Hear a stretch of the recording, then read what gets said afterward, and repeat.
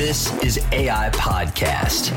Not artificial intelligence, agency intelligence. Our team's going to be 10 times stronger than all the other teams. A platform for agents. When people think of niche marketing, they're thinking so small scale. In real life agencies, sharing their thoughts. All you need to do is get in front of more people. To transform an industry. Better coverages, better pricing, just better everything. Real. The difference between givers, takers, and matchers. Agents. I guess I took a slightly different path coming to the agency. I know a lot of agencies. You can partner your clients with those companies that are looking for that specific target market.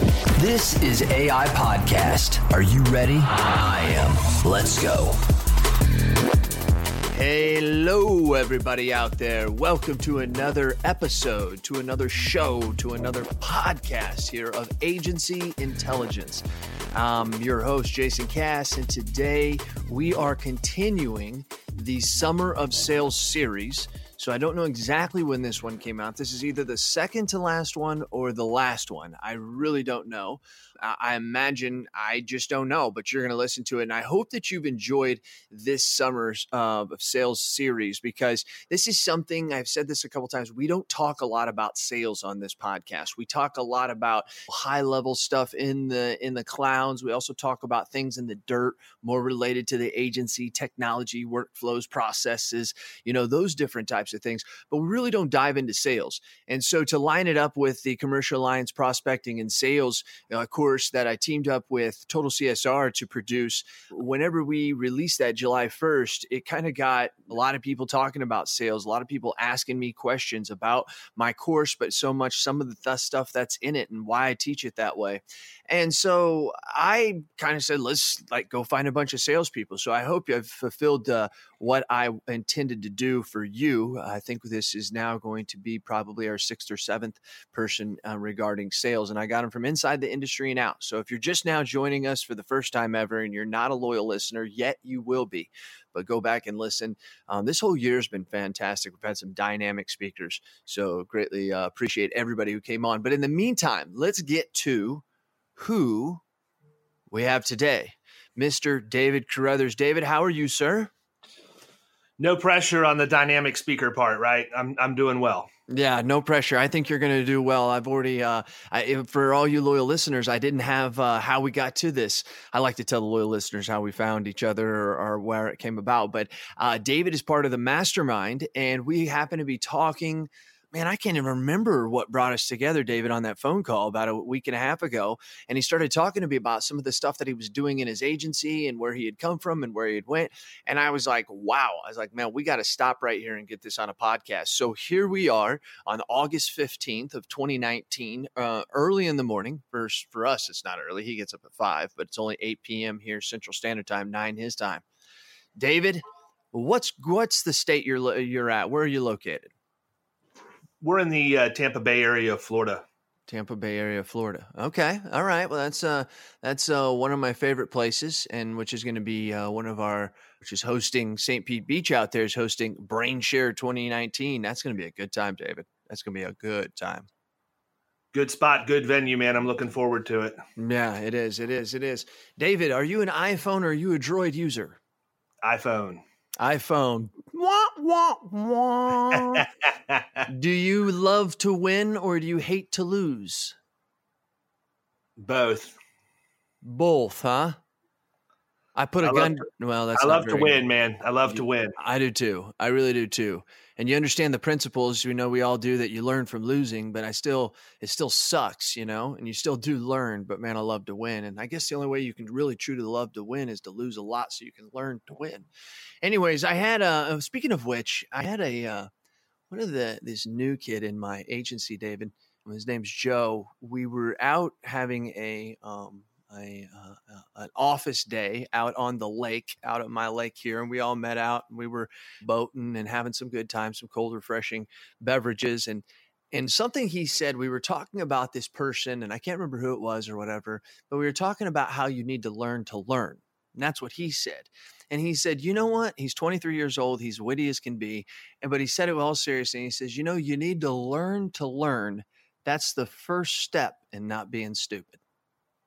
And I really thought to myself, I was like, That sounds funny, but if you really think about that, that needs to be on a t-shirt, right? Like the front needs to say learn to learn. And then on the back, it needs to say like, it's the first step to not being stupid. I thought it was great. That's pretty profound for a 23-year-old. He hadn't even been around long enough to have his butt kicked a few times yet. Yeah, I know. Yeah, he is taking his testing very, very soon for us. He's going to be a rock star. He's going to be our inside personal line sales guy. That's not something that we really drive towards, but we've got grown enough now that we have to get there. Okay, and the last one is, if you had to choose, these were the only two options out there, and you had to choose one or the other, would you say what got you to where you are today in your business life, in your family life, overall, the life of David Carruthers? Has it been skill or luck? I think you make your own luck, man. To be perfectly honest with you, I think it's anytime anybody asks me what it takes to succeed in the industry, I tell them you really need to look at how athletics rates people, and you have to be a 5-tool player. Just like if you're going through a baseball draft, you need to be able to hit for power, hit for average, have some speed, have a good arm, and have all of the 5 tools necessary. And I mean, the insurance industry is really no different than that. So, I think that there's a certain amount of luck sometimes that we run into in terms of getting referred into a nice sized commercial account or anything like that. But at the end of the day, I think that if you're making conscious efforts to educate yourself and stay on top of your game, not just from a technical standpoint, but from a sales standpoint and a leadership and development standpoint. And even, I read a lot of books. So even parenting and just how to be a good person, I think that if you're doing all of those things to hone in your skills, that a lot of things luckily open up for you. Amen. Well said. Anybody who wants to be a loyal listener and wants to be a rock star, there's going to be points and times in this podcast you're going to think, man, this guy's incredible. And you're going to just want to eat up those little bites. There's your first bite right there, okay? Mark it in your bookmark it if you're listening on Audible. Oh, never mind. You can't listen to the podcast on Audible. What am I, nerd? What's wrong with me? I tell you what, David, the past couple podcasts, like I was doing one yesterday and my mind was just so out there and wild. I just think there's so much going on, David, so much going on. David, take us back to diapers, take us to high school, whenever you want. Bring us forward to where David Carruthers is in Florida in 2019 right now. Wow, that's a long and storied past. I look back, and usually when people ask you how you got to where you are, there's a certain perception that you're successful where you are right now. And, I look back at the things over the course of my life that allowed me to sort of get to where I am today and be able to do what I do. One of the first things that I would tell you is I was born outside of Cleveland, Ohio, in a town called Lorain, right up off of Lake Erie. And my dad was in the steel industry when I was growing up. And so we bounced around the U.S. steel circuit because we hadn't outsourced everything to Japan at that point. And so we lived in the Cleveland area of Ohio. We lived in the Mon Valley outside of Pittsburgh, in the South Hills of Pittsburgh, when U.S. Steel had a big presence there. Then they opened up a seamless pipe mill down in Birmingham, Alabama, actually in Fairfield, in roughly 83, 84. And my dad went down and opened that as a risk manager of all things. And then he sort of stayed in industry in corporate risk management and HR type jobs for the course of his career. But it seemed like every 2 to 3 years we were moving. And we moved from the time that I was in diapers until the time that I was in high school. And literally the day after I graduated high school, that we moved back here to the Tampa area. And then that's sort of where we've established roots for a while. But my thing is, a lot of kids, and when you are a kid that's moving around like that a lot, you end up bullying was a little different animal back in those days. There wasn't nearly the attention that was given to it. There wasn't the social media to share stories of things like that. So you had to learn pretty quick in life how to either defend yourself or how to diffuse situations or how to integrate with new people. And I have to tell you, as much as a lot of the times it hurt to have to move, and you would have friends and you knew you may never see them again because you're 9 years old and moving to a new place, but you knew that you were going to make new friends and you had to assimilate to that. And that skill alone, even though I didn't know that I was learning it at the time, has conditioned me to be able to make introductions and friendships with total strangers every day. And so it's funny because I have 4 kids.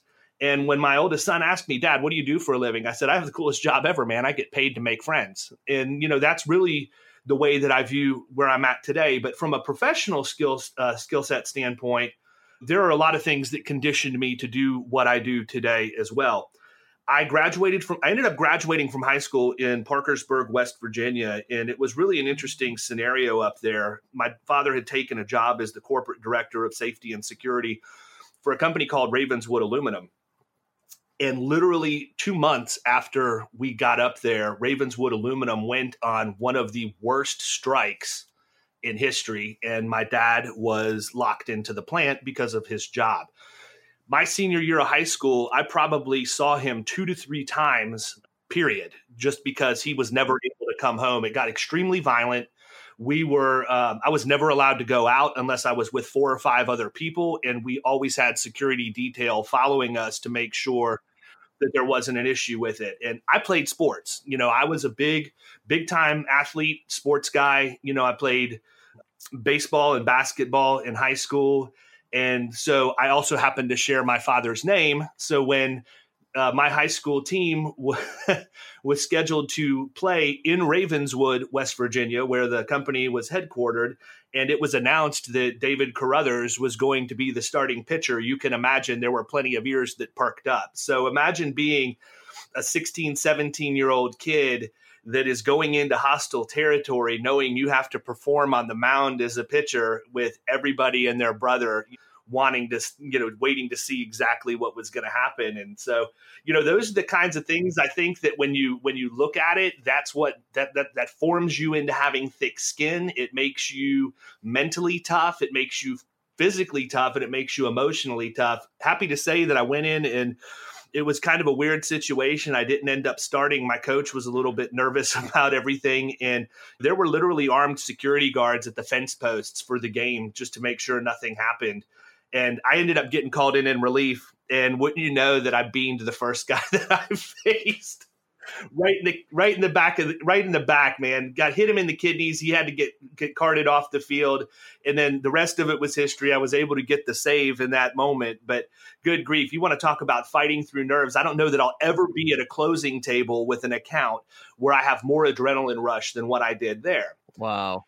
I ended up going to college and playing ball in college, and then had some issues with college and growing up in a very conservative home and probably not taking things as seriously as I needed to. So I took the Tommy Boy plan to get through college. I should probably have a double doctorate right now, but it ended up taking me about 8 years to go through and get my degrees. But again, we talk about being tested by fire and forging us into stronger instruments. And so I ended up taking a job as a stocker at a grocery store. Maybe in my mind, I thought I was going to be the next Kurt Warner story, and I was going to, somehow miraculously rise from the ashes of Winn-Dixie and be able to go out and play professional baseball at some point, but never happened. And what ended up happening is, a couple of things. Number one, when I decided that I was ready to get serious and ask my wife to marry me at the time, I knew I needed to fix things that were going on in terms of irresponsibility and other things in my life. And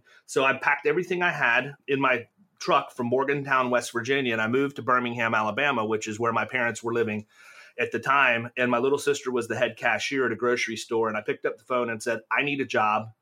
Are you guys hiring? And she said, the store manager's here. He said, come by and introduce him. So what did I do? I put on a shirt and a tie. And I went down and I introduced myself to the store manager, who looked at me like I had an eyeball in the middle of my forehead because I dressed in a shirt and tie to go talk to him about a job stocking groceries. And he said, David, I'm going to give you an opportunity. You can either work in the dairy department for us during the day for $5.85 an hour, or you can be an overnight stocker for $6.35. And in my mind, and in the environment that I came from, in an extremely repressed economy in West Virginia, where I was working 3 jobs just to make rent, I said, I'm going to take the $6.35, not realizing I was committing myself to work graveyard shift for the foreseeable future for what amounted to $20 a week. So probably not the most well thought out decision that I made, but I did it. And, 2 years later, I was running a store for them. I ended up running a $15 million, $16 million a year operation for Winn-Dixie. in Birmingham, Alabama. And, for those who don't know or have an opinion about how Winn-Dixie is or operates, at that time, we had 47% market share in Birmingham. So for my friends in Florida, we were the equivalent as to what Publix is down here in that market. So it was actually a sense of pride to say, this is the company I'm working for. And today, sometimes with all of the things that have happened over the course of the last few years, didn't make much sense. And I don't have that sense of pride because the company sort of tanked. But from that point, I ended up taking a job with Super Target, where they were expanding in the Alabama, in the Southeast. And actually, little known fact, at that time, they had the most Super Targets per capita of any state in the country. So there was a huge opportunity for people who had grocery experience to go and work with them. And I did. And I learned a ton. I actually, it ended my career traveling around the country and helping open up stores in a logistics capacity, setting up the back room and the backroom computer systems and all of the things that go to inventory management and those things. And so what happened was they made a decision to where the logistics functions ended up going back overnight. And I agreed to do it under the understanding that I was going to be pulled off a graveyard shift as soon as, the fourth quarter was over in that year. I got to the point that I turned 30 years old. I'm 46 today. I got to the point that I turned 30, and my oldest son was 2 years old, and he had no clue who his dad was. And it was because I was working literally 80, 90, 100 hours a week. I would go into work at 8 o'clock at night, and I would leave at noon the next day, only to go home, take a nap, and be back in at 8 or 9 o'clock the next night. And that just didn't work. That's not who I am. That's not where I wanted my priorities to be. I did not want to sell out relationship with my son and my family to work. And so I came to the point where I said, what do I want to be when I grow up? Because I'm 30, I got to figure something out. And I know how to work hard. I've got blue collar work ethic. I understand operations at a very high level. I've had total P&L responsibility for almost a decade at this point. I understand hiring. I understand firing, and all of the things that I had been trained and conditioned for, both through my college career, but also my working career, because I was working 80 hours a week running a grocery store and going to school at night full time to finish off getting my degrees. So tongue in cheek, I say I took the Tommy Boy approach, but if the truth were to be told, I took an approach nobody should ever want to go through, because I work like a dog during the day and I work like a dog at night. And so we got to that point, and my dad at that point. Is this where you're getting into, David? I do have a podcast limit. So, yep. So no, I'm just joking with you, but no, if you could get us into, I want to get to the meat of who you are and the reason why I heard you to come on this podcast. So when did we get into insurance? Yeah, we got into insurance when I was 30. That's exactly where I was headed with it. So I flew down from Birmingham to Tampa. My father was the risk manager for a PEO at the time, an employee leasing company. And the guy that was the co-chairman of that PEO and owner had owned a large independent agency here in the Tampa Bay area that was sold to a bank when the banks were deregulated from participating in the insurance industry. And I flew down on a whim on a Southwest plane ticket for a lunch meeting in Tampa. I had my lunch meeting and I turned around and I went home and I loaded my F-150 with everything I could find that I could fit in there. And I moved down to Tampa that day. And it was the context of that lunch meeting that got me into the industry. There were two things that I heard. The first one is the insurance industry is full of C players. If you look at it, the average person out there is average. And if you're an A player, you are going to absolutely crush it in the insurance industry. And so I thought to myself, all right, that sounds like the deck's stacked in my favor. I think I'm an A player. I don't know anything at all about the industry, but I put my work ethic and my ability to learn against anybody, and and my creativity and the other things that I possess. The second thing I heard was, I'm getting ready to reopen my firm when my non-compete is up, and I'm going to have a different iteration. And I want you to think about it this way so that you know how you're going to succeed in this industry. Everybody has $100 that they can spend on insurance, and it's in $5 $20 bills. Those $20 bills are for commercial, personal, life, retirement, and benefits. I'm setting up an agency so that you can go out and you can talk to anybody out there and be able to have the opportunity to get all 520s if you're good enough at closing business. I like that because the 520s, the more 20s I get, the more money I make. So I took that job and I ended up being relatively successful. I was the top producer for the time that I was there, but there was a void. And we all know if we've been successful in production, working for another independent, we know that there's a point where golden handcuffs are put on you. And that's where equity is offered. If you're working for a good firm that has a good perpetuation plan in place, they want to give you equity to keep you around, just like a law firm makes partners or an accounting firm has partners. Agreed. And I started to look at that and I thought to myself, you know what, this is not equitable for me. It doesn't make much sense because I appreciate the offer of equity, but I would be so diluted that I would never really get any kind of net worth out of my equity position.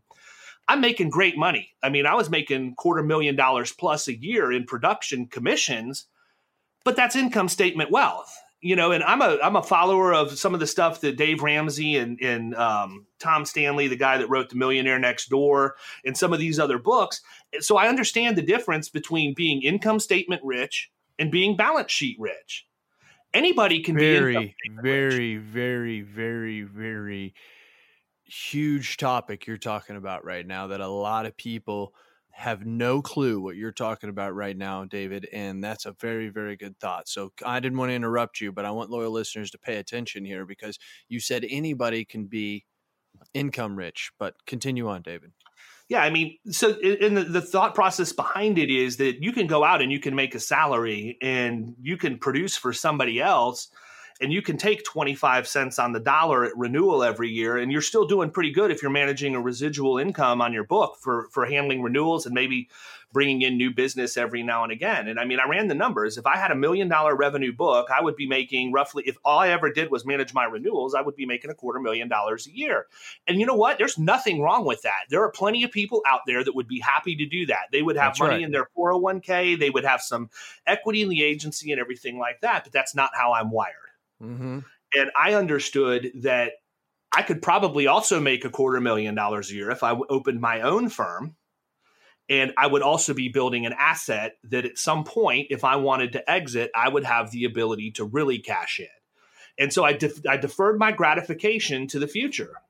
I started Florida Risk because I wanted to have a firm that was different, and we are, and that did things like nobody else does them, that had an awesome culture for their team members so that they loved coming to work every day. And that what I found, Jason, to be perfectly honest with you, is the more times I talk to an agent or an agency principal that works somewhere else, they just shake their head and stare. And you can tell, the lights are on, but nobody's home because they just don't understand why we do what we do and how we can be so progressive and why we don't do things the same way that it's always been done. And Amen. I go back to the average person in this industry is average. And I don't mean any offense by that, but the truth. Sometimes the truth hurts. To the top. Yeah, it doesn't matter what you're doing. If, I learned a valuable lesson when I went from playing baseball in high school to baseball in college. I went from being one of the best to going to a team where everybody was one of the best. And you either up your game and you get better because you're around those people, or you end up getting lost and never play again. And the insurance industry is exactly the same. And that was the one rub that I had when the guy that hired me made the comment about everybody's average. If you're an A player, you like to compete against A's every now and again too. You don't want to just be going out and shooting fish in a barrel because you get weak, you get soft, you quit sharpening the saw, you don't do anything to make yourself better because it becomes easy to close business. I like going against the big boys. I like going against people that are going to get into a knockdown, drag out, 5-round championship MMA fight that I can come out with my arm raised on the top. And that is what gets me out of bed every day. So, David, let me ask you a question. Have you read the book, The Outliers? Yes. I've read everything Gladwell's written. Then you understand that your life is a living example of that. Because in there, he said that there's 5 ways that he says distinguishes what the person who of the matrix he looks at of famous and successful people, that the matrix falls under. There's 5 main things. And 2 of the top things are when you were born and did you move a lot?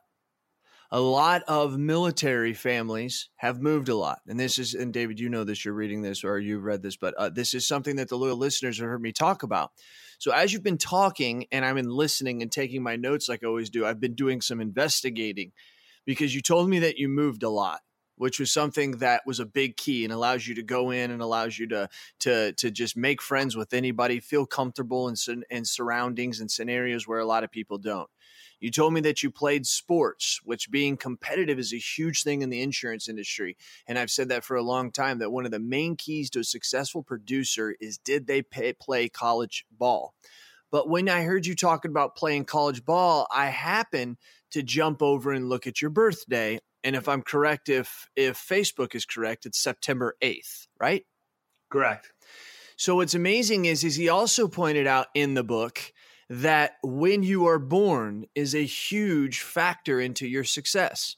You sit here and talk about the last 5 minutes about how you like to be around A players and how you like to be around the best. The cutoff for baseball is September 1st in America. The vast majority of baseball players that are professionals in America and even in college were born in September, October, and November because you were older than everybody else. That immediately puts you up against the A players, and that propelled you. Then you mix in the fact that you moved a lot.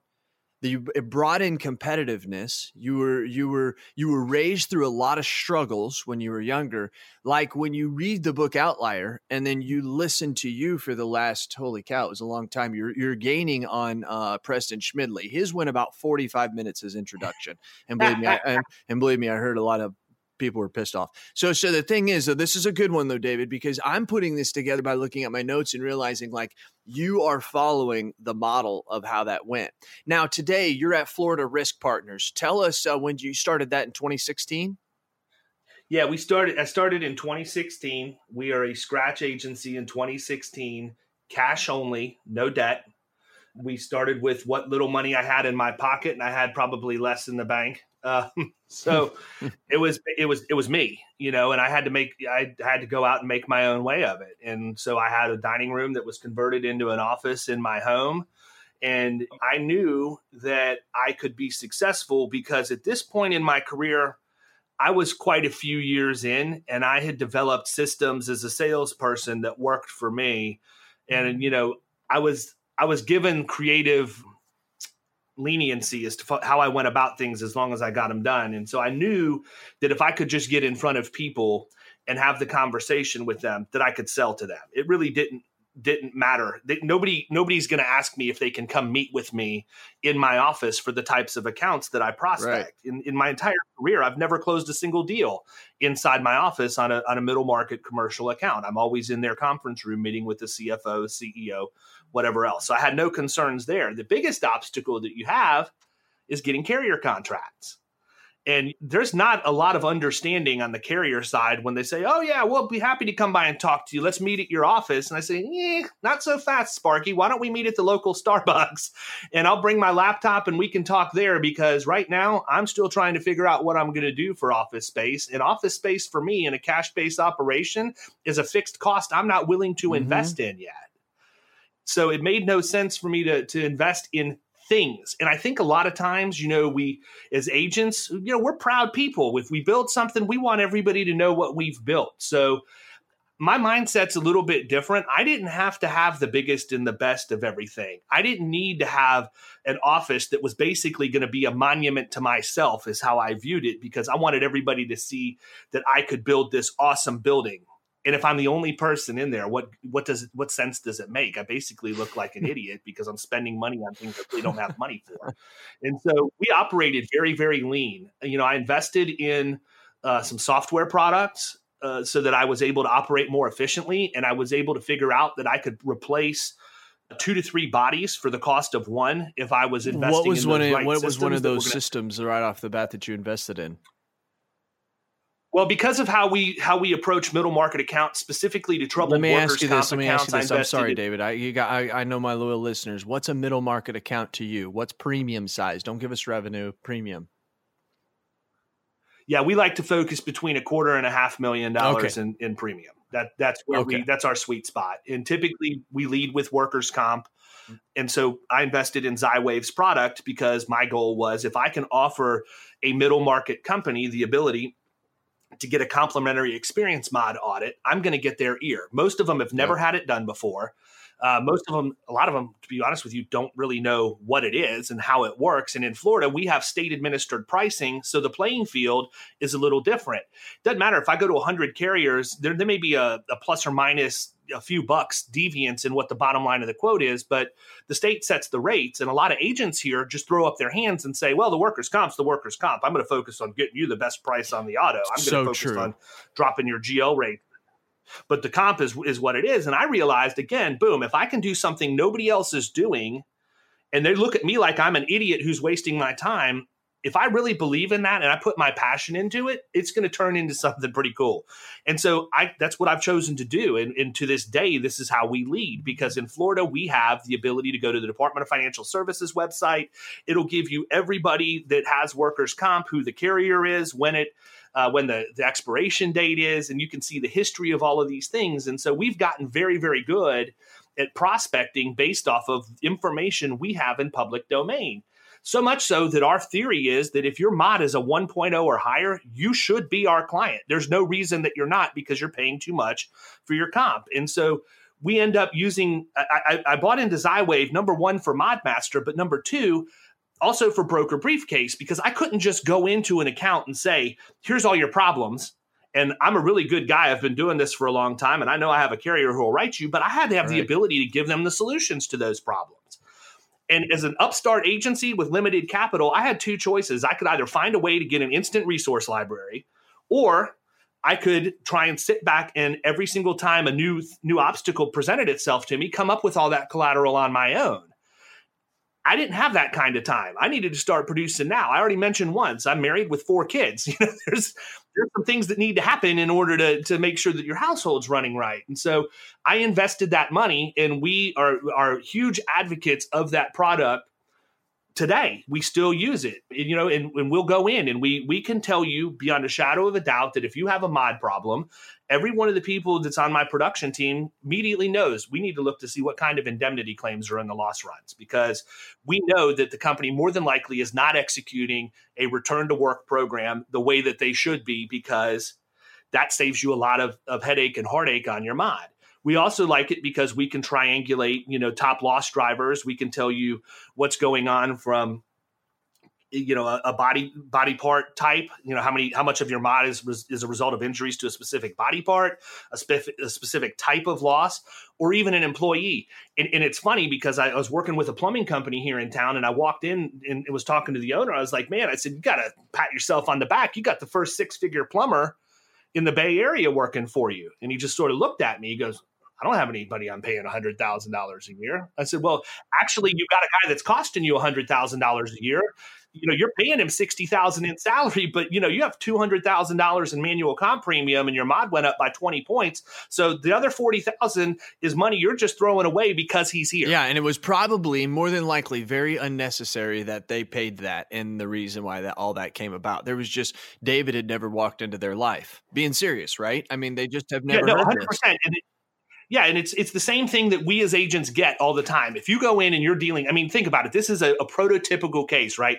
It's a plumbing company, old school plumbing company. And you say, hey, man, you need to have light duty. I ain't got light duty. I don't have a job counting paper clips in my company. Well, that's great. I know you didn't, but I did my research before I came to meet with you today. And I went to your website and I noticed that you had a perpetual job posting for a call center employee for the last 2 years. It seems like you're always looking for somebody to be in your call center. So my question to you is, why can't we take a plumber that's released for light duty and put him in the call center? Who better? You can't tell me it's their personality, because these guys are the face of your company every day in somebody's house. So you trust them to interface with your clients. Certainly they can interface on the phone.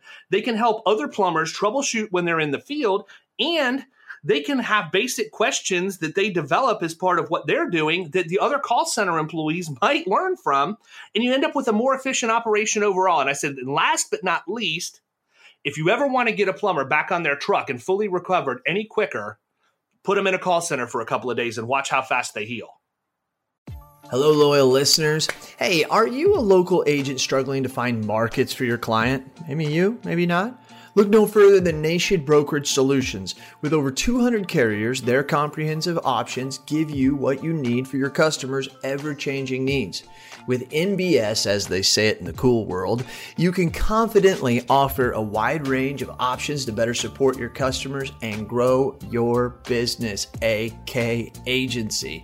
Don't settle for less. Do more with NBS. For more information about nationwide brokerage solutions, visit nbsbrokerage.com. CAS certified. Damn right. You know what, David? That is how many times when you say similar to what you just told that gentleman, do you hear the response, why has no other agent ever told me this before? How many 100%. Times you heard that? There's never, literally, yes. There's never a time that we have that conversation. Yep. Exactly. And it's crazy. And the same thing holds true. So then we go into the whole light duty and all the components of a light duty program. And so let's take it another direction. If somebody says, oh yeah, we have light duty under control, I never accept that at face value. I say, oh, so you've met with the treating facility. You've gone over there and you've set something up with the business owner and the urgent care or wherever they're going to send their people and make sure that they have a relationship that is going to begin to establish and that they understand that we're a light duty employer. Job and all of these things, right? Yep. And then I said, and then when you have an injured employee, do you have that letter that goes over there, right? That says we're a light duty employer and our employees are our greatest asset. We just want to get them back and assimilated as quickly as possible. If they can be released for light duty, we have a place for them. And I said, then you have that paperwork come back in and you have the letter that goes out to the employee that offers them the job at light duty with the rate commensurate for that position, not what they're making, but commensurate for the position you're offering. And they have the ability to accept or reject that because we know that if they accept it, we're off the indemnity. If they reject it, we're off the indemnity. And we win either way. And again, 100% of the time, the people who said, oh yeah, we got light duty, we do that all the time, they don't have it to that degree. They just think that they can bring somebody back and it's not formalized. And so that begins to be the wedge at that point. If we can get, if there's still doubt after we get through the initial conversation about, an experience mod audit, once we get into the light duty discussion, the deal's done. I mean, it literally done because they realize at that point, this is a completely different level than the conversations we're typically having. And I can tell you, Jason, the reason why is extremely simple. We do not sell on price, period. There are a lot of people out there who say, oh, I don't sell on price, but at the end of the day, they sell their soul. If the deal comes down and it's push come to shove, they'll sell on price. And guess what? A year later, they lose that same piece of business because somebody else was able to come in with a better deal. And it's a very easy thing to overcome. Hold on. I want you to overcome that. I want to overcome that when it comes to price. But one of the oh shoot. You were talking about it's easy. Oh, they still sell on price. Oh my gosh, I'm sorry, I lost it. But anyways, it's an easy thing to overcome. It'll come back to me. Yeah, absolutely. And it's very easy to overcome. I'm telling you right now, today, as soon as we're done with this, I'm diving back into my analytics mode because I'm going over to a meeting with a 1,400 life landscape roll-up that's $1.2 million in premium just on the workers' comp, and the entire account is at play. And the reason why I'm going over there has nothing to do with price. Right now, this company it's backed by VCs, and they've had different landscaping companies that they've acquired, and they're trying to assimilate everybody under a common EIN and all of that stuff. But the one thing that's been a problem is the experience mod. So they decided this is a great idea. We're going to roll everybody into an employee leasing company, and we're just going to let things ride the way they are. Because we'll wait for 3 years and then our mod will clean itself up and then we'll come back. This is common. I've ran into this before. Yeah, and so the thing is, that's great, guys. Let's talk about it. Let's look at how the leasing arrangement works. Send me over your first send me your NDA, so you're freely going to share information with me. But let me see the contract you have with them, with the proposal and the prices. I want your last 5 years worth of loss runs for every single one of your entities, and then we're going to do an apples to apples comparison. And so at the end of the day, the bottom line is I told the guys, these are finance guys. I said, look, This is really not a different thought process than income statement rich versus balance sheet rich. You can put them in a PEO, and guess what? You're going to pay about the same amount of money that you would pay to have your own program. But if you're willing to continue down the right road and you fix the underlying problems that are causing the price increase, now you're going to have something that you can sustain that's going to create a much better valuation for your organization. Sticking somebody in a leasing company to run away from the underlying causes of workers' comp issues is nothing more than a Band-Aid on something that probably requires staples to fix.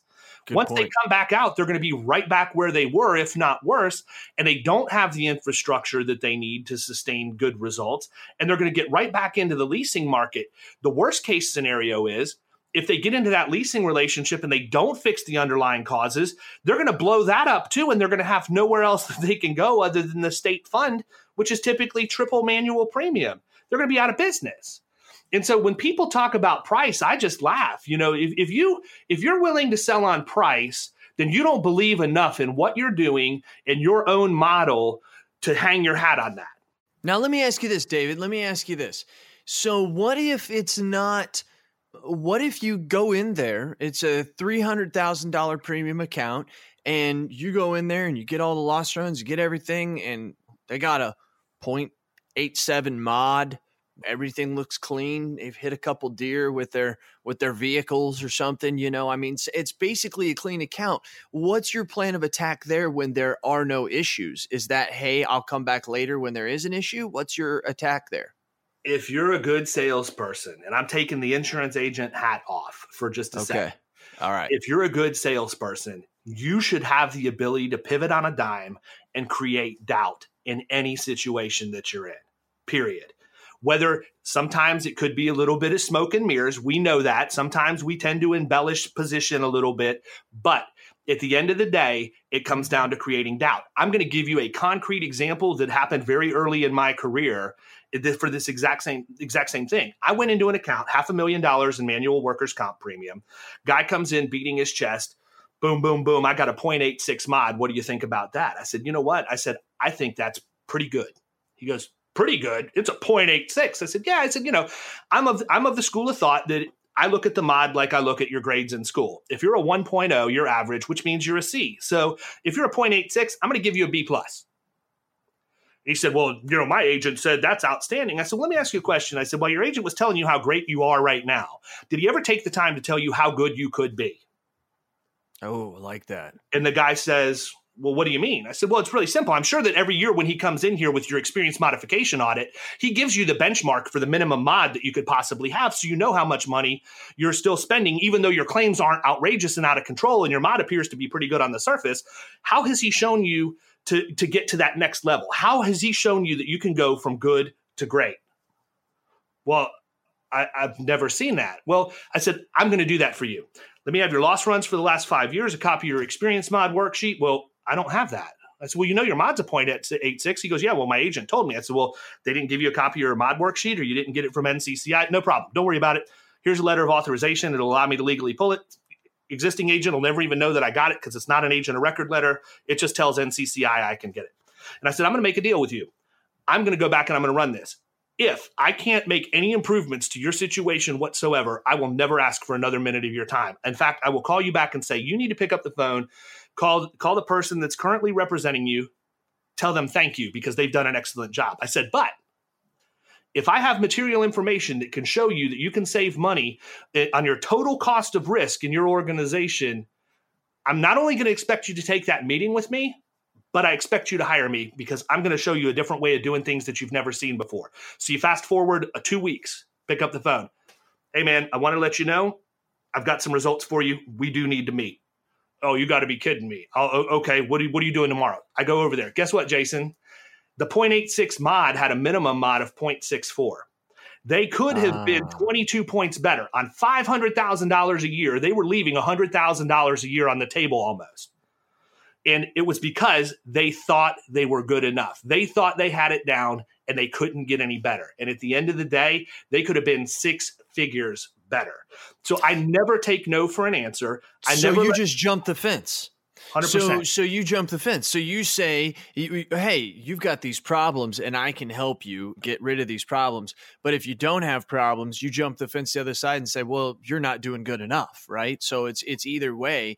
And I like that. And to be honest with you, I haven't done middle market probably about 8 years. I'm around the non-for-profits a lot. And there's something I need to be more involved in, except that it's not inside my job duty anymore, because their workers' comp is always hectic, always out of control, you know? And now let me ask you this, David. So you get a person, they've got a 1.37 mod, 1.6, whatever. In the smaller markets, it's very tough to still get another carrier to take that. What are the tactics that you use with the carriers to say, hey, I know this account has had issues in the past, but I'm doing this, and this. Will you help me piece this together? Can you take this account? What are your strategies? You know, you got to sell the client. How are you selling the company on taking on this client? We've been selling the company since we've been in business. So at this point, it goes to a matter of reputation. We have carrier partners that we have excellent relationships with. Some are, standard national package markets that write workers' comp, and the others are regional workers' comp carriers that we work with. But it's all about the results that we have delivered. It's the first time that you have to sell them. If you deliver on what you say you're going to do when they stick their neck out for you the first time, then they're going to go to the mat for you every single time. And the way that I position that with them, Jason, honestly, is, listen, guys, this is the most you're ever going to make off of a workers' comp account from this company, because their mod is the highest that we are going to let it go. So if you want an opportunity to get in on the gravy and make a lot of profit in your first couple of years, because we know we can clean this up with our approach, then you can ride the mod down and you'll have a client for life. But if you want to wait until this thing's at a 0.86 or a 0.75 or whatever it ends up being, you're going to run the risk of not getting enough premium to cover that shock loss should it happen down the road. So look at your own book and your profitability. And if you want to be a partner on this, then this is the way to go. And that's how we sell them. And we've been able to consistently deliver the results of bringing down the mod, bringing down loss ratios and all of those things to the point that, at this point, we really don't get much pushback unless it's something really severe. But if that's the case, a lot of the time we will end up working with that client in a consulting relationship if they've already got a home, or, worst case scenario, we may have to put them into a PEO for the time being, just because that's the only place they can go besides the Joint Underwriters Association in Florida. But we do that with the caveat, we are going to be in here and do the same things we would do if you were a standalone workers' comp client for us. So we do the same loss control visits. We do the same trainings. We use a lot of stuff in regards to training the workforce and shifting the culture. Would it be smart for an agent out there who's wanting to get into this, been thinking about it, to meet with their loss control people from 2 or 3 companies and say, hey, listen, this is what we're going to do, but we're using this XyWave company that's going to help us educate people, but then the Mod Master and the way that we're going to be able to help people, we've put together, here's a framework for our back to our return to work program. Here's some job descriptions and what we're going to talk about with the doctor. There's all this stuff. I mean, is that a good place for them to start? Because yours is on reputation, but let's be honest, David, you've only been doing this 3 years. So 2.5 years ago, you were at the part where people are wanting to go, So I'm just trying to, do you remember back then to how you first got it, or you just went in there and said, hey, bet on me, I'm a winner, and it worked? Well, we sort of skipped over my whole career prior to Florida Risk due to time constraints, and we didn't want to do what we've now coined as pulling a Schmidley. Oh. So we didn't want to pull a Schmidley and go any longer. But it's not been 3 years; it's been 15, and I've been doing.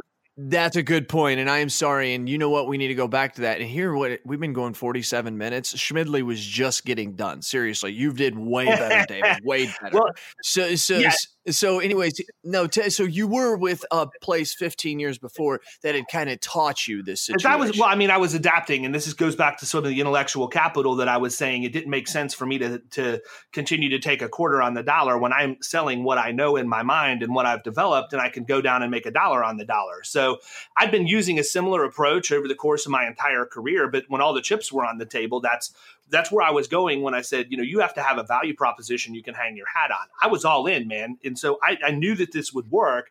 And Florida Risk has just taken it and made it to where everybody in the organization is brought in and trained to do it this way, period. And so what I would say is this.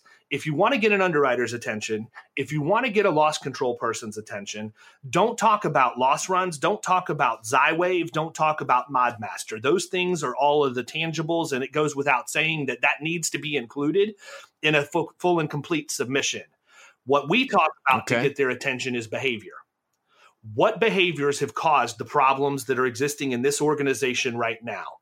Is it a behavior from leadership that they just don't put enough emphasis on it and they don't get behind it and they don't beat it into their people's heads every day that safety is part of our culture? Because what I can tell you, Jason, is that if I walk into a manufacturing facility that has workers' comp, I can tell you beyond a shadow of a doubt that they can give me the metrics that they use to measure their productivity. They can tell me how many units per hour, how many units per minute, whatever it is that they're producing because they live on productivity. And then I can go to the quality department, and the quality department can tell me exactly how they measure quality. Quality is going to be measured in whatever metrics that they use, whether it be the number of rejects from a specific number of random samples or whatever else. But you lose them when you say, well, that's great. You guys are measuring productivity, you're measuring quality. How do you measure your safety performance? And you get crickets. Well, we haven't had an accident. No. That's not what I asked. How do you measure the performance of safety? Because we all know the adage, what gets measured gets done. If you're not measuring it, how do you know that what you're doing is actually working and you haven't just been lucky? Or let's talk about why you're not measuring it and why your results are poor. Either way, you win. And so you talk about behavior when you're talking to an underwriter because it shows the underwriter that you can move past the things that everybody else is going to come in and talk to them about in terms of injury type and loss runs and the experience mod and everything else. And you can say, look, I sat down with the CFO and the CEO and the leadership team of this company, and here's what I found out. The company measures productivity. The company measures quality. They haven't done a thing to measure safety ever. And so we're going to focus on changing the behavior inside the organization, starting with the leadership all the way down to Johnny, the line employee. And we're going to make sure that we have a consistent message for every initiative that we have this year. And by the way, here's the top 10 things that we're going to focus on in terms of low-hanging fruit that we know just from simple training and development and then a test to make sure that they understand the information. These things will fix the majority of the problems. Look, here, then you can get into the loss runs. Look, here's a problem with manual material handling because these guys are trying to lift too much weight because they think that they can lift it by themselves, even though we know that nobody should attempt to lift anything over 100 pounds or whatever it end up being. We're going to put a team lift program in. And then what you do is you come in and this is the best nugget I'm going to give you about how to drive this home to an underwriter any day of the week. Come on. I read Ken Blanchard, Sheldon Bowles. I told you I read a lot. I read these guys. I read Whale Done, and I understood after reading Ken Blanchard's book, Whale Done, that if you reward the behaviors you want to see replicated, you will see those behaviors replicated. And if you punish for the behaviors you don't want to see, you're going to see those behaviors replicated because psychologically people will do subconsciously whatever they have to do to get attention from the people they seek that attention from. And so we go in and we put in incentive programs for catching people doing something right. And it's very simple. We go in, we can get the lottery tickets, from the 50-50 drawings that you have that have a ticket on each side. And we make we have the leadership go in, and it is their job randomly through the course of the month to catch as many people as they can doing something right. And they tear off the ticket and they give it to the team member, and then the other one goes in a fishbowl. And at the end of the month, there's a drawing, and those people can take their ticket and they can redeem it for gift cards. They can redeem it for company branded gear that they may want or whatever else. But the most important thing that they get is recognition in front of everybody else in the organization because they did their job the way they were supposed to. And Great idea. And what you fight is those people who say, well, they should be doing it because it's their job. And my number one response is, and you should be leading your company because that's your job. You have a responsibility to every single person that comes into your organization, and you have a responsibility to their family that you are going to return their mother or father to the family at the end of the workday in exactly the same condition that they came to you in. And if you can't do that and you can't get behind that, you should be losing sleep at night because you're not doing what you should be doing for your team. And if you show them that you're serious enough to do these things and you get behind it and you make it fun and you have recognition, 90% of your problems are going to get cured because everybody's going to want to get in on a piece of that action. It's true. That's true.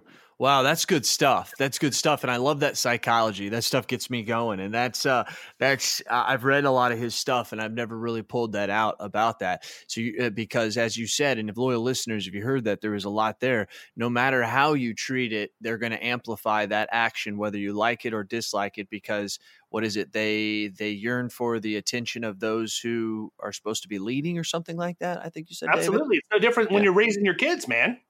I use the same principle with my kids. I praise them when they do something right. I redirect them when they do something wrong. If punishment becomes punitive, I've seen it where if I punish my son for doing something that I'm not happy with, he's going to turn around the next day or even later that same day and do it again because that's how he got my attention. He got me away from the computer or from doing whatever else it was I was doing. And for that split second of time, he had 100% of my attention when at the end of the day, that's all he really wanted. So we have a conscious choice as to how we're going to motivate people. It doesn't matter if it's your team. It doesn't matter if it's your clients, prospects, whoever. David, here's what's crazy. Here's what's crazy about this. I'm really pulling this together. I think this is the 4th podcast, maybe the 3rd in the Summer of Sales series where I have heard something that you just said, which is really good. I've had 2 sales trainers on who told me, without them hearing each other saying this, that one of the reasons why agents say they failed or the reason why they left the industry was because they didn't get enough attention from those that they yearn to be like. And that is so powerful because I have heard agents say, yeah, I left. I mean, I could have stayed in the industry, but man, the training was terrible. I couldn't get the anybody's time to kind of help me out. They were all busy doing their things, or they were out playing golf when when I was trying to learn. And it goes back to what you're saying. It's all about getting that time from that leader, getting that recognition from that leader, from that company, as to no matter what it is, a good or bad thing. Obviously, I love what you said. The good we're going to reward and the bad we're going to redirect. But it's interesting how time with your leader or time with the person that you aspire to be is a very, very big motivating factor in how well your sales team will perform. That's a common thread there, loyal listeners, that I want you to pay attention to. And it's a big reason, Jason, why I really don't go on sales calls for myself anymore, unless it's something where I get referred in because of a specific reason. The majority of my time is spent supporting the producers that we bring in and equipping them for success, because that's one of the other differentiators about my agency is I don't hire insurance people to go out and produce business. I don't need to, because what I found is, go back to what I said again, right? Insurance industry is full of average people. Do I want to continue to pull from an average pool to try and make my agency best in class? Or do I want to do something different that's going to help me do that? And as a result, I've made a very easy decision for me. I look for cold-blooded killers. I want closers. I want people that put on a helmet and ram their head against a door every single day to get in. And then when they do, they close the business. I can teach you workers' comp. I can teach you light duty. There are 5 things that we teach everybody when they come in the door. And I've already talked about the majority of them in terms of what our process is. And it's not rocket science. It's stuff that's very easy to understand. So if I can find a guy that's selling office supplies or copy machines or credit card processing or payroll services, and they've been in that position for 4 or 5 years, I know a couple of things. Number one, they made good money, because you don't stick around unless you're making reasonable money in those positions. But number two, I know they know how to close, right? Yeah, and I know for a fact that if I can have the conversation with those people, and I've got a whole process that we don't have time to get into here, But I'm actually, we will be talking about it later on in the beginning of 2020, but I have a whole process about how I recruit these people. We train them and bring them in and make them successful with zero risk to the agency financially and zero risk to the producer financially. David, what I want you to do in September, let's get you on the mastermind call. Or also, I would love to get you to a mastermind where you'd share this, but maybe also this could be something you could share at BrainShare. Yeah, absolutely. Yeah, that's interesting. What are you sharing at IAOA when you speak there in January? We're going to talk about how our specific method of recruiting people from outside of the industry to bring them in and make them successful. Oh, so that's actually what you're going to be talking about. Okay, fantastic. But I mean, it's not like it would be redundant. No, it's not. And also, a lot of the people, the 80 to 90 people that are going to be there, they're kind of they don't go to IAOA. Let's just put it that way. The way that it's structured, they probably, they may or may not come across me presenting there. Right? Exactly. There's so many things going on. Exactly. And plus, like I said, I'd like you also to do it at the BrainShare or at a mastermind meeting, because this is something right here, as you know from the mastermind, this is high level stuff that we actually care about and implement, not who's open on Flag Day. I mean, we're actually talking about the main things. David, wrapping this up, dude, I think this has been great and I really do appreciate it. I mean, you've went from, if you don't mind telling them premium revenue or whatever, to really drive home the fact of Scratch Agency in 2016 to where you are now in 2019. I'm going to give you the benchmark. Scratch Agency in 2016. At the end of 2018, I was still by myself, and the agency was at $500,000 in agency revenue, not premium. In January of 2000, I'm sorry, that was at the end of 17. In January of 2018, we opened our first physical office because we were ready to do that, and we needed a place for people to come to work. And we opened our second physical office in November of 18. And right now, if everything stays the way that it looks like it's going to stick, we're going to end 2019 at roughly $3 million in annual revenue. Good for you, David. Good for you. And you know what, David? Yes, you've had some things in your life that have been uncontrollable, and they've directed you towards success and maybe some other ways that other people don't. But I want to tell you this, and I wholeheartedly believe this because I speak to a lot of people and I talk to a lot of intelligent people, which you are, David. The one common denominator between them all is they're all avid readers. Would you not agree that that's probably been one of the most under-recognized tool that you have to where you are now, is just being a reader and absorbing all this information? Yeah, I'll tell you, I read a stat one time when I think it was Dave Ramsey in one of his books was talking about how the average adult has only read 2 nonfiction books from the time they're in high school to the time they're 40 years old.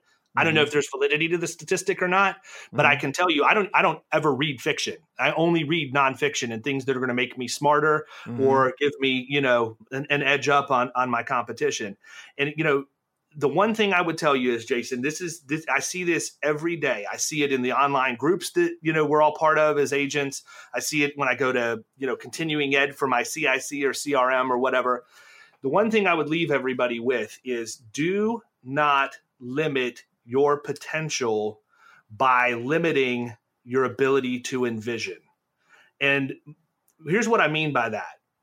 You could put me in a room full of 10 agents, and if I was just having a normal conversation where I wasn't amped up and getting excited and passionate about what I was talking about, they would all look at me and say, you know what, man, you're nuts. That's not how we do it in the insurance industry.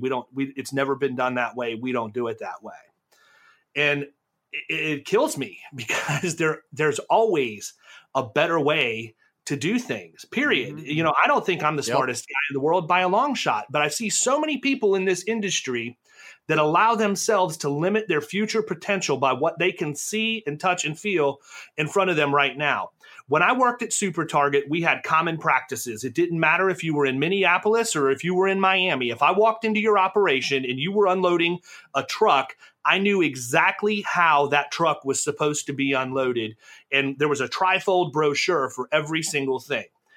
We get caught up in our industry about thinking outside the box. Everybody wants to, you need to think outside the box. You need to do my phrase when I would go into a Target store to audit their processes was, are you on common practices or not? And if they weren't, I already knew why their performance was down. Thus, the reason I went there to visit them.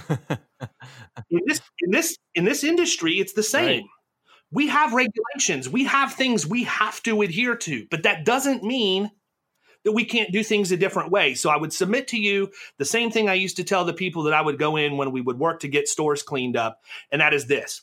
True creativity isn't thinking outside the box. Anybody, if they try hard enough, can think outside the box. If you truly want to be creative and drive change in an industry, figure out a way to stay inside the box and do it a different way. And Blue Ocean. Oh my gosh, what's the name of that book, David? Blue Ocean Strategy. Blue Ocean. Shoot, I can't think of the name.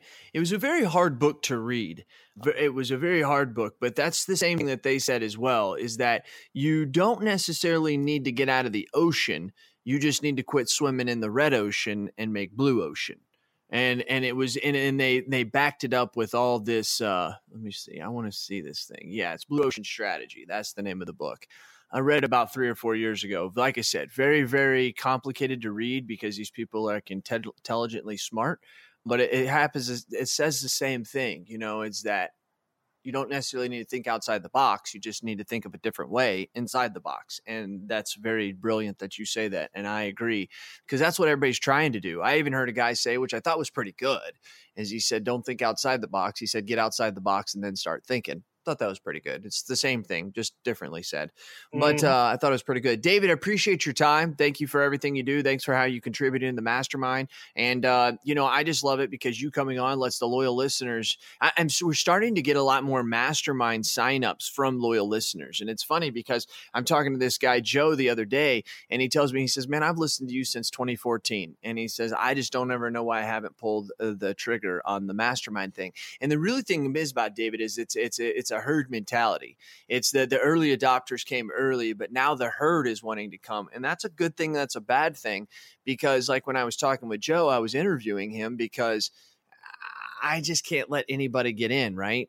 All of a sudden, just because you're like, hey, I can pay $99 a month to have access to this group, that doesn't necessarily mean that you're going to be a good fit for this group. And so that's kind of one of the hard parts, because we like clean water in. We don't want everybody who thinks the same way. Occasionally, I'll let somebody in for free if they've been in the business like less than 3 months or 6 months. Because, God, if I could have had access to the brains that are inside the mastermind in my first 3 to 6 months, I would have changed the game. And having access to people like you, David. And I do appreciate your time. And thanks for giving us an example of how we can grow from 0 to 3 million. Yeah. I know you loyal listeners, you guys we all love to make excuses. And you're thinking, yeah, Jason, he was somewhere else for 15 years. Yeah, well, why he was there for 15 years, he was making a shitload of money too. It's just he decided to go do it on his own so that he could make all of the money. Well, let me talk about that real quick, David. Is it not bullshit that like if you own the agency, the amount of money our people probably think that we make versus what we do? I've said this a lot, and this is true and it's not. But in 2009 was my last year in the insurance business where I wasn't owning my own agency. I still yet take home, bring home at the end of the day, have yet to make more money as an insurance agency owner than I did my last year as actually a full-time producer, where I got to come in at 7 a.m. and leave at 5 and not have to worry about anything. If you added my commissions today, yes, I'm making more. But because I have to invest in the business, I'm actually taking home to my family less. And I think there's a lot of people that don't realize that. They think that if they they're a producer now and they want to become an agency owner, that they're going to immediately make 75% more because they only make 25% or 30%, whatever it is. And that's really not necessarily the truth. Am I wrong or right about that, David? No, you're right about it. And I mean, again, we can talk about it more under separate cover down the road, but it's one of the reasons why we have a pretty aggressive equity share for any of our top production. I'm completely transparent about what it is that I take out of the agency or don't take out of the agency.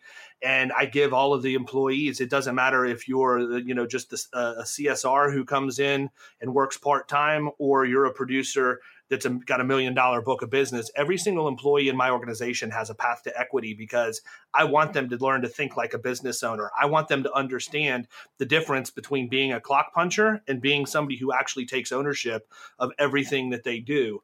And so to your point, my team, knows exactly, what I'm taking out, and they have an understanding of it.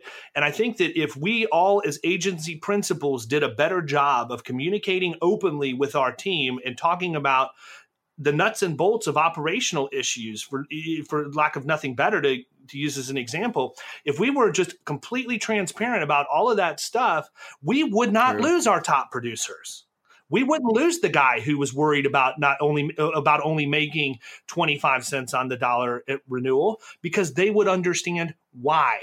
And they would have a reason why that was okay, because they understand the difference at that point between being income statement rich and being balance sheet rich. David, I appreciate your time. Thank you very much. Loyal listeners, if someone wants to reach out to you because they just think that you're smarter than shit and they want to learn, how they get a hold of you. They can get a hold of me on Facebook. They can get a hold of me through the website at floridariskpartners.com. I'm on LinkedIn.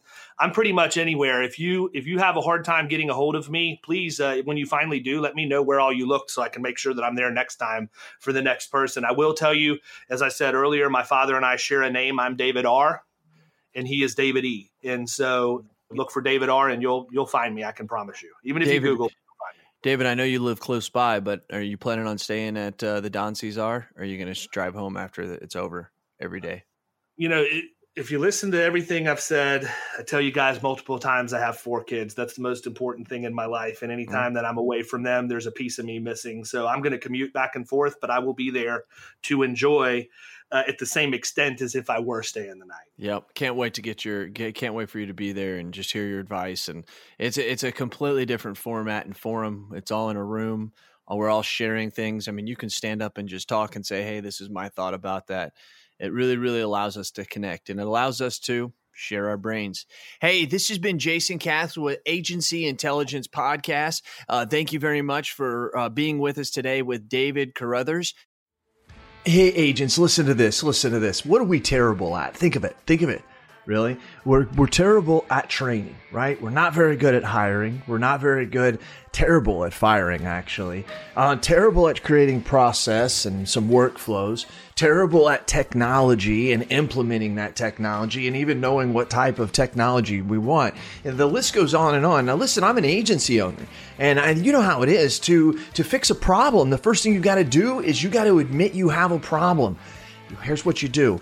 Go to virtualintel.com. Check out what we do, because we do all those bad things that you can't do, really. And you may do 1 or 2 of them well. Good for you if you can do them all. Just want you to know you're in the minority. But if you can't do any of them good, or you don't even want to do them anymore because it just takes too much mental power, then good for you for realizing that, and give us a call. I'm telling you, at Virtual Intelligence, that's what we do. And where we specialize in high quality VEs, not virtual assistants. Look it up. Go to ChatGPT, put in what's the difference between a virtual assistant and a virtual employee. Enough said. I don't have enough time to go on and on about all the differences on this 60-second commercial. But you've got time to search it and look at it. That's what we do. We deliver high quality VEs. We mix the technology with it. We train them on the technology, give them and the technology to you, and you're off to the races. I'm not joking with you. You can call my agency at any time, ask for Lordland, and we do ask her, say, how fast are you able to do quotes? I've actually got a couple videos of it. That's right. We can do 5 to 10 carriers in one quote in 3 to 7 minutes. So you give me an auto quote, I can do 5 to 10 carriers in 3 to 7 minutes. How are we doing it? We're doing it through the technology of virtual intelligence. Give us a call. Check us out. You can ask for me personally. I'll do the demo for you. Who are they? CAS certified.